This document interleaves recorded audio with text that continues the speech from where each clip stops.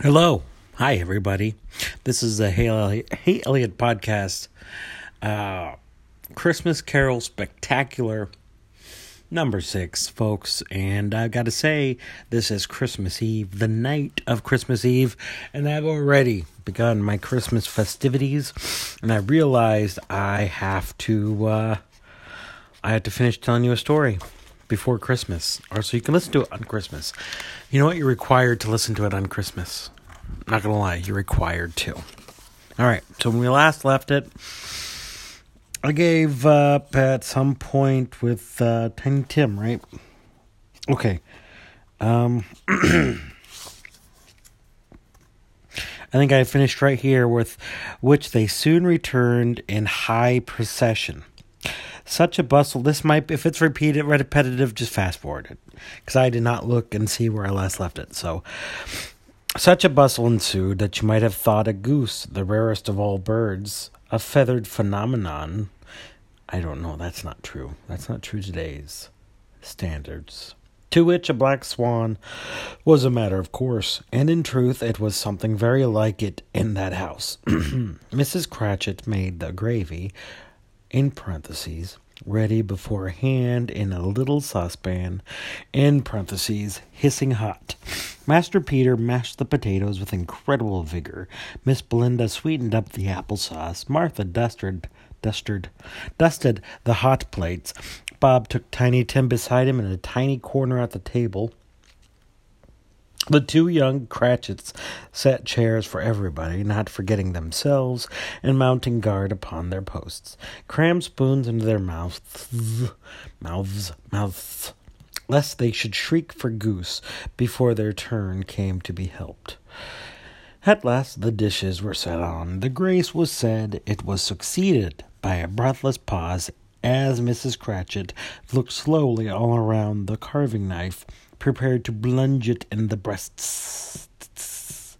But when she did, and when the long-expected gush of stuffing issued forth, one murmur of delight arose all around the board, and even Tiny Tim, excited by the two young Cratchits, beat on the table with the handle of his knife, and feebly cried, "Hurrah!" I don't know if that was feeble enough. He was, okay, he's throwing a fit, and then he feebly cries, "Hurrah," because he's sick. So I think right there, if I was an editor, I would say that old Charlie there forgot that Tiny Tim was a little bit crippled. There, I said it. And decided to add that in last minute. Okay, focus. Okay. There never was such a goose. Bob said he didn't believe there ever was a goose cooked. Such a goose cooked. Its tenderness and flavor, size and cheapness were the themes of universal admiration, eked out by applesauce and mashed potatoes. It was a sufficient dinner for the whole family. Indeed, as Mrs. Cratchit said with great delight, surveying one small atom of a bone upon the dish, they hadn't ate. Well, that was in parentheses, and then they hadn't ate it all at last. Yet everyone had one small atom of a bone. What the fuck? Okay, everyone had enough, and the youngest Cratchits in particular were steeped in sage and onion to the eyebrows. But now, the plates being changed by Miss Belinda, Miss Cratchit left the room alone, too nervous to bear witness, to take the pudding up and bring it in. Jesus. Come on, Charlie. Let's get this story going. We got to pop it here, okay?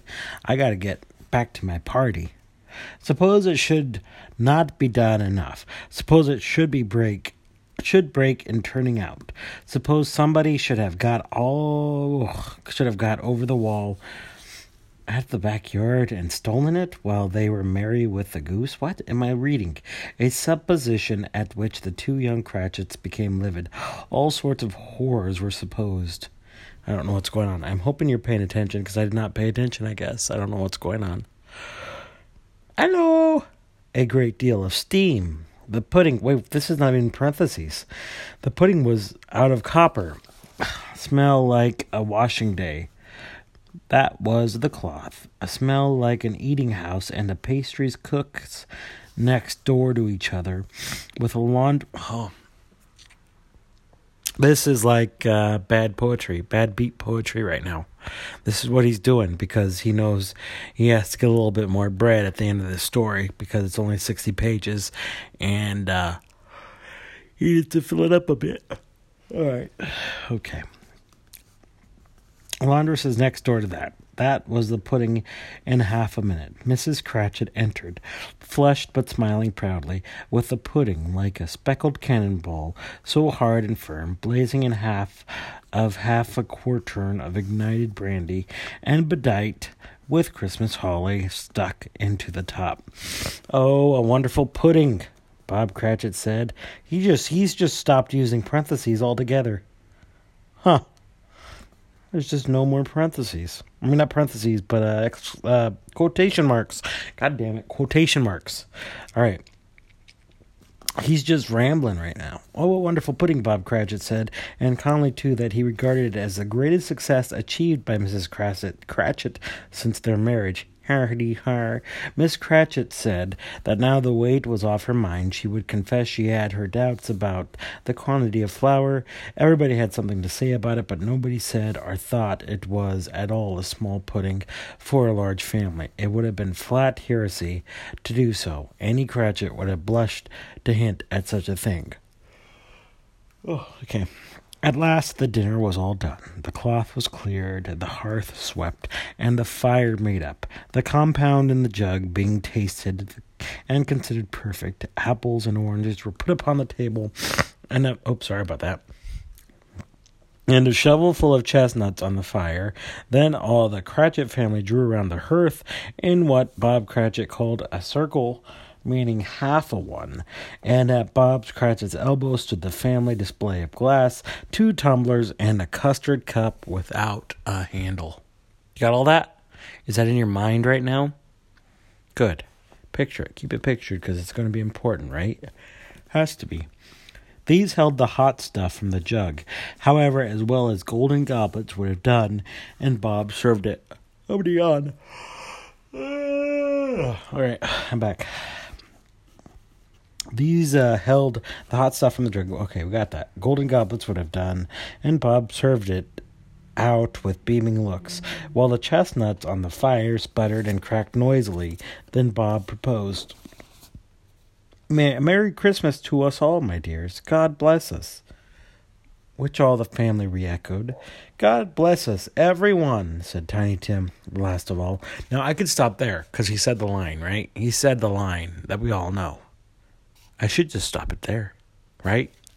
But no, I'm sure my loyal listeners want to know, what's the deal? Is Scrooge going to learn his lesson? Well, let's find out. Oh, man. Okay.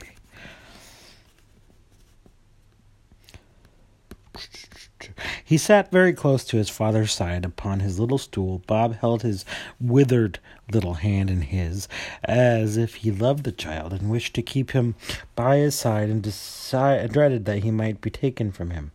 "Spirit," said Scrooge, with an interest he had never felt before, "tell me if Tiny Tim will live."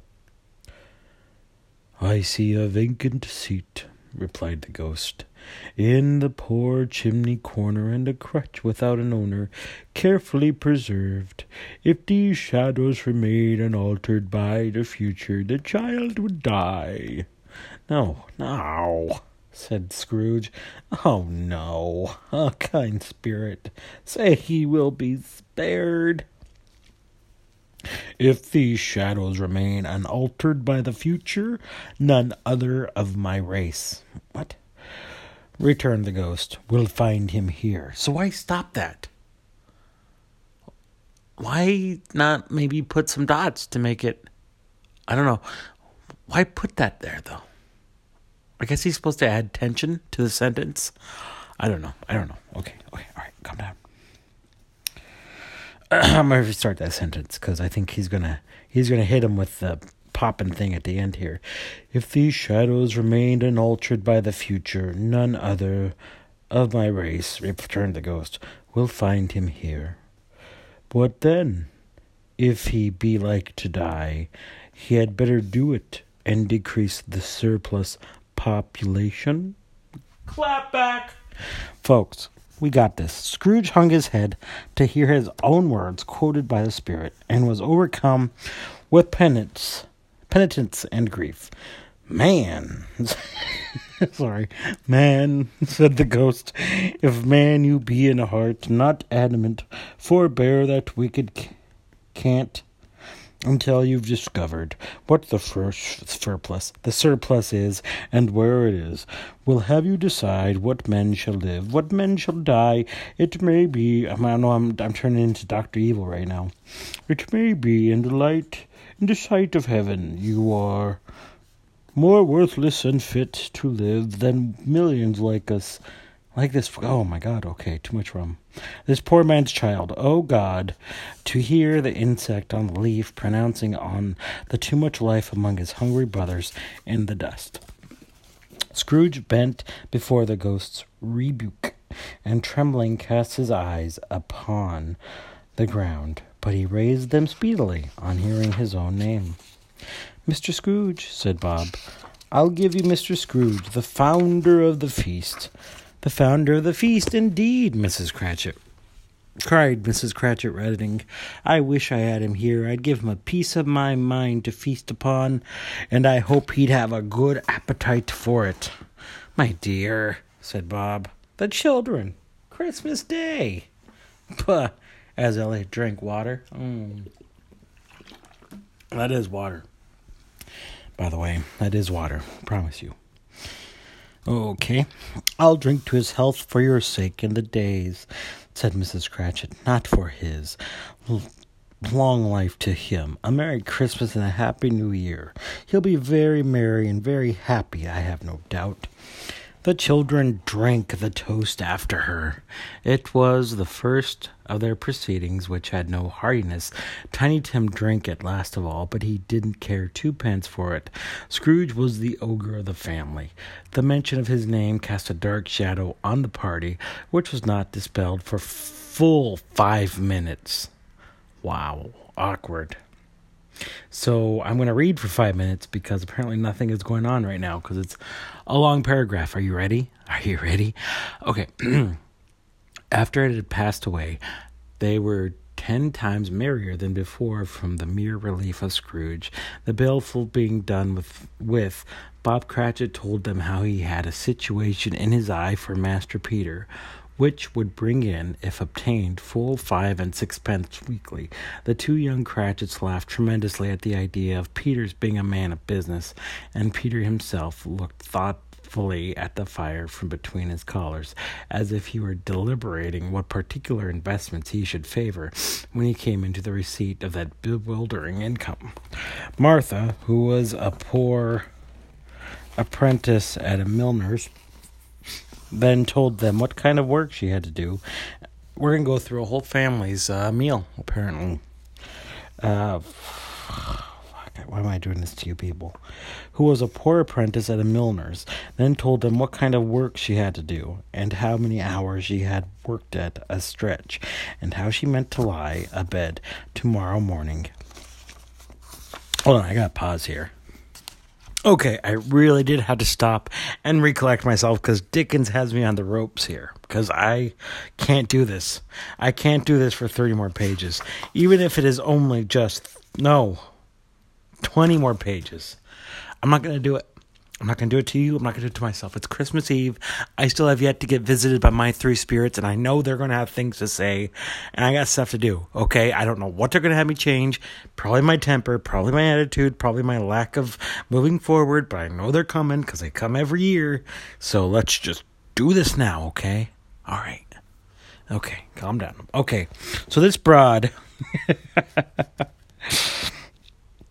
Okay, so Martha talking about her day, blah.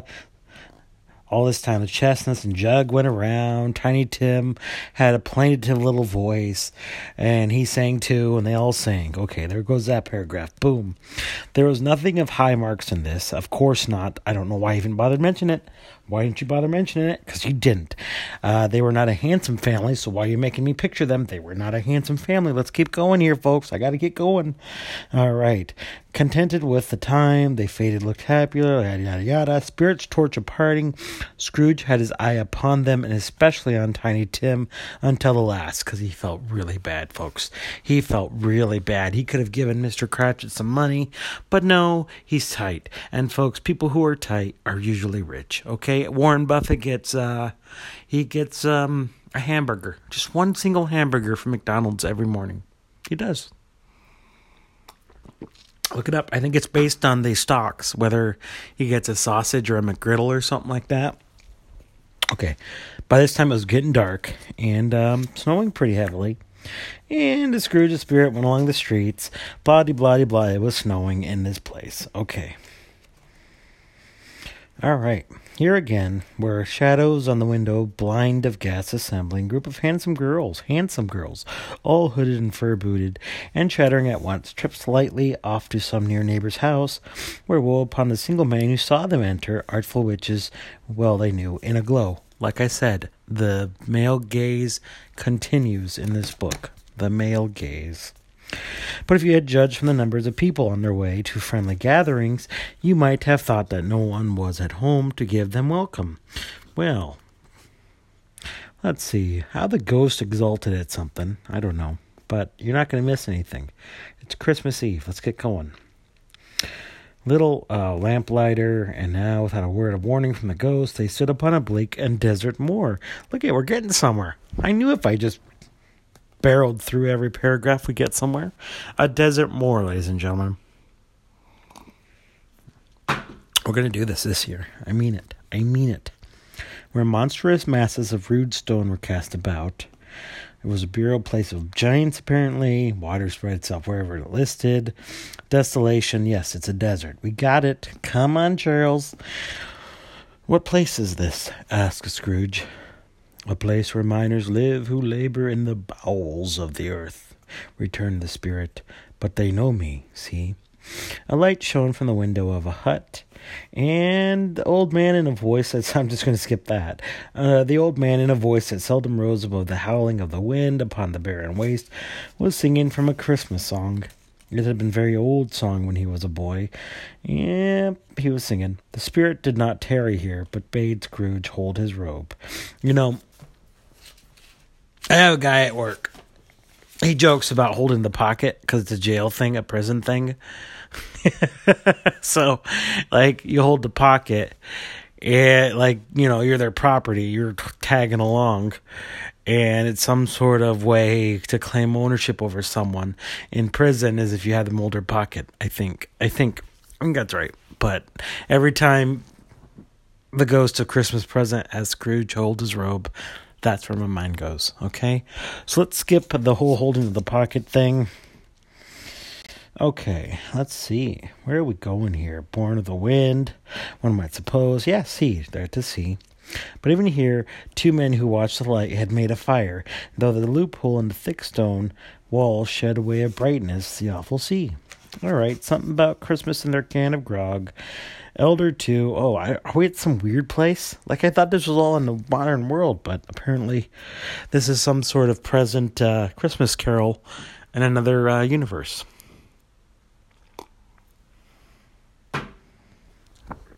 All right.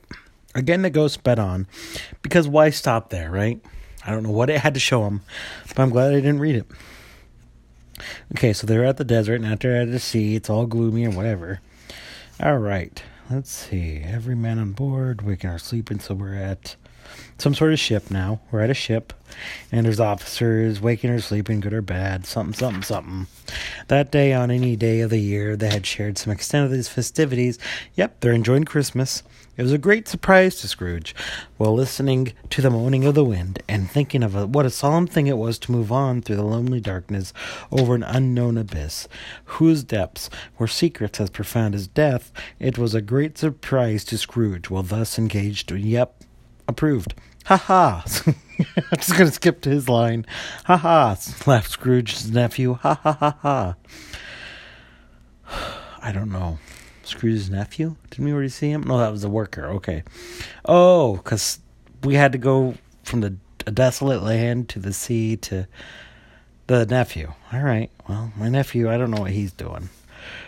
If you should happen, by any unlikely chance, to know a man more best and a laugh than Scrooge's nephew, all I can say is, I should like to know him too. Introduce him to me, and I'll cultivate his acquaintance. Give me my paycheck. Woo! All right. Oh, you don't even need that. Okay, so he's laughing. Ha ha ha ha. He said that Merry Christmas was a humbug as I lived. As I live, cried Scrooge's nephew. He believed it, too. More shame for him, Fred, said Scrooge's niece indignantly. Bless those women. They never do anything by halves. They are always in earnest. She was very pretty, exceedingly pretty, with a dimpled, surprised-looking capital face. Capital joke, old man. I got it. All right, she's pretty. He's a comical fellow, said Scrooge's nephew. Does he have a name? What is his name? It is. It's Fred. So why not just go, he's a comical old fellow, Fred said. Maybe because it rhymed. He didn't want to rhyme. He wants to ramble, but he doesn't want to rhyme. All right. Okay, I got you, Charlie. I got you. All right. He's a comical old fellow, said Scrooge's nephew. That's the truth, and not so pleasant as he might be. However, his offenses carry their own punishment. And I have nothing to say against him. I'm sure he is very rich, Fred, hinted Scrooge's niece. At least you always tell me so. And what of that, my dear, said Scrooge's nephew. His wealth is of no use to him. Yep, I'm not even going to finish what... something. No patience with him, observed Scrooge's niece. Oh, niece. Scrooge's niece's sisters. Oh, them too, and all the other ladies expressed the same opinion. Yes, he's tight as hell. Tight-ass, mean-ass old man. Got it. Oh, I have, said Scrooge's nephew. I'm sorry for him. I couldn't be angry with him if I tried. Who suffers by his ill whims? Pooh. All right, what the consequence? He don't lose much of a dinner. Indeed, I think he loses a very good dinner, interrupted Scrooge's niece. That's right, because, remember, it's not how expensive your dinner is, but it's who you share the dinner with. And, yeah. Oh, I must skip that. Fuck that bullshit. All right. Sorry for the language. I know this is a Christmas carol. Sorry. Shh. Well, I'm very glad to hear it, said Scrooge's nephew, because I haven't great faith in these young housekeepers. What do you say, Topper? Yeah, Topper and Squee. That's his friends, Topper and Squee. Oh, yeah. That joke won't matter in 5 years, by the way. Oh, Topper had clearly got his eye upon one of Scrooge's niece's sister. Yes, they're getting it on. Okay, do go on, Fred, said Scrooge's niece, clapping her hands. He never finishes what he begins to say. He's such a ridiculous fellow. She ragged on him. There, I said it. Actually, when they say ragged on, that's what that means. It means I think that's what that means. Someone on their period and being emotional and yelling at somebody. I think that's what being ragged on means. That's all in my mind. That's all I can picture. So me saying that makes me a sexist, and I don't care. I don't care because I gotta get through 15 more pages of Charles Dickinson's words. Okay? Let's keep going. Shh, calm down. Okay. I was only going to say, said Scrooge's nephew, that the consequence of his taking a dislike to us and not making merry with us is that I think that he loses some pleasant moments, which could do him no harm. I am sure he loses pleasanter companions than he can find in his own thoughts, either in his moldy old office or his dusty chambers. I mean to give him the same chance every year, whether he likes it or not, for I pity him. He may rail at Christmas till he dies, but he can't help thinking better of it. I defy him. If he finds me going there in good temper year after year and saying, Uncle Scrooge, how are you? If it only puts him in the vein to leave his poor clerk 50 pounds, that's something. And I think I shook him yesterday. Oh, shook him. I shook him. All right. It was their turn to laugh now. Okay, sweet. Yep, they're laughing. And then they had some tea, and then they had some music. Oh, they're a musical family. They're dancing, Oh, yeah. Okay, Scrooge is going to have a thought here. Scrooge's niece was playing the harp, and it reminded Scrooge of boarding school, as he had been reminded by the ghost of Christmas past when this strain of music sounded.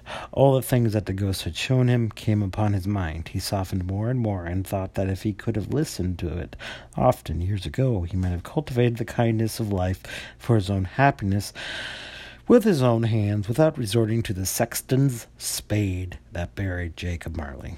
Cool. All right. But they didn't devote the whole evening to music. Oh, no. Oh, it was a done thing between them. Yeah, the ghost of Christmas past knew it. Present knew it.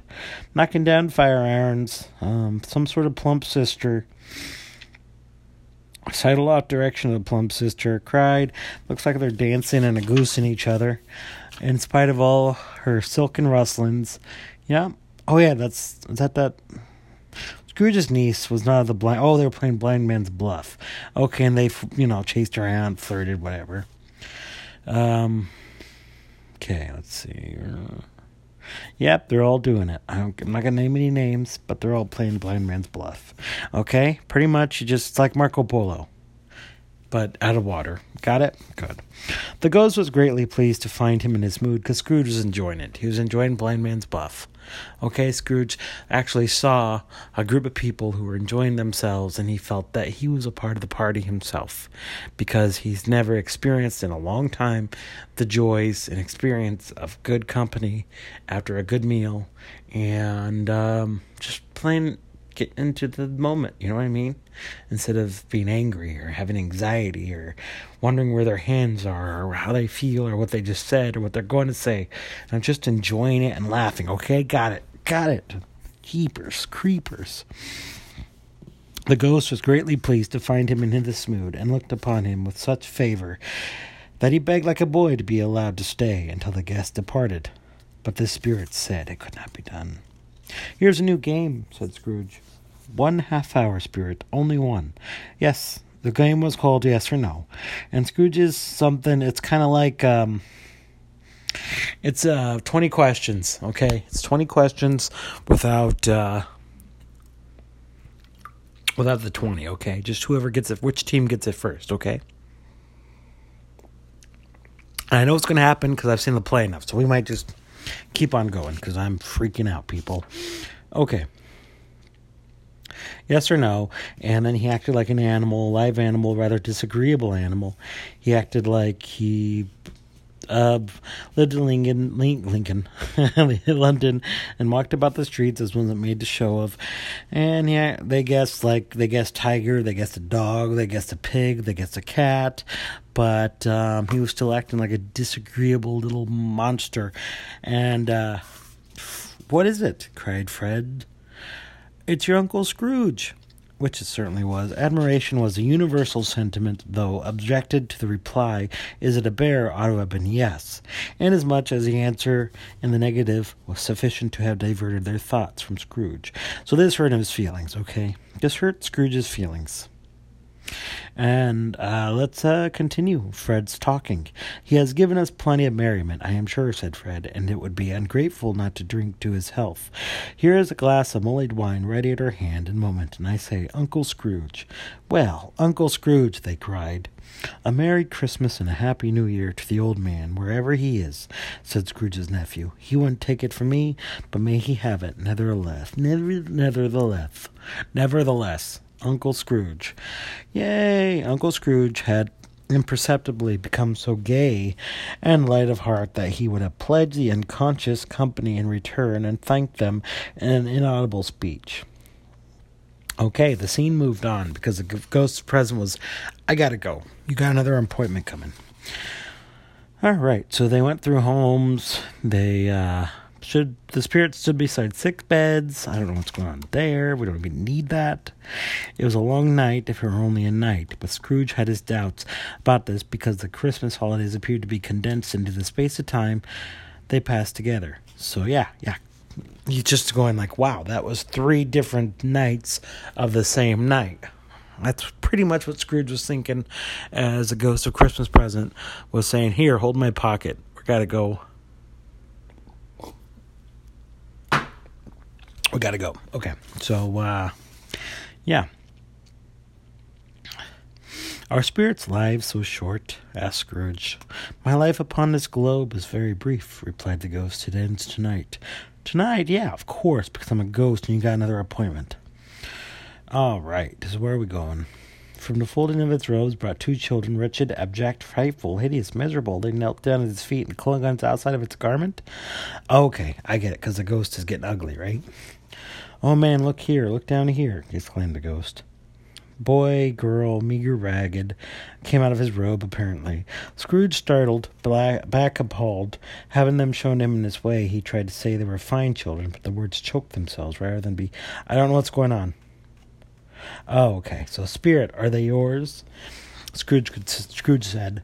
They are man's, said the spirit, looking down upon them, and they cling to me, appealing from their fathers. This boy is ignorant, and this girl is want. Beware them both, and all their degree. But most of all, beware this boy, for on his brow I see that written, which is doom, unless the writing be erased. Deny it, cried the spirit, stretching out its hands toward the sky. Slanders those who tell ye. Admit it for your fractious purposes, and make it worse, and abide the end. Okay? No refuge, they have no prisons, the bell struck 12, Scrooge is still confused about the kids, but let's read the last paragraph here before we begin stave 4. So, Scrooge looked about him for the ghost and saw it not. As the last stroke ceased to vibrate, he remembered the prediction of old Jacob Marley, and lifting up his eyes, beheld a solemn phantom, draped and hooded, coming like a mist along the ground towards him. All right, folks, sorry that was so abridged. That's the end of stave 3. So, yeah. Oh, I want to continue it in another part. But we're going to do this. We're going to get through this, right? We have to. I mean, I've gone so far together with you people with this story. So we got to do it. So let's do it. All right. I will see you in stave 4 on the next part. Adios.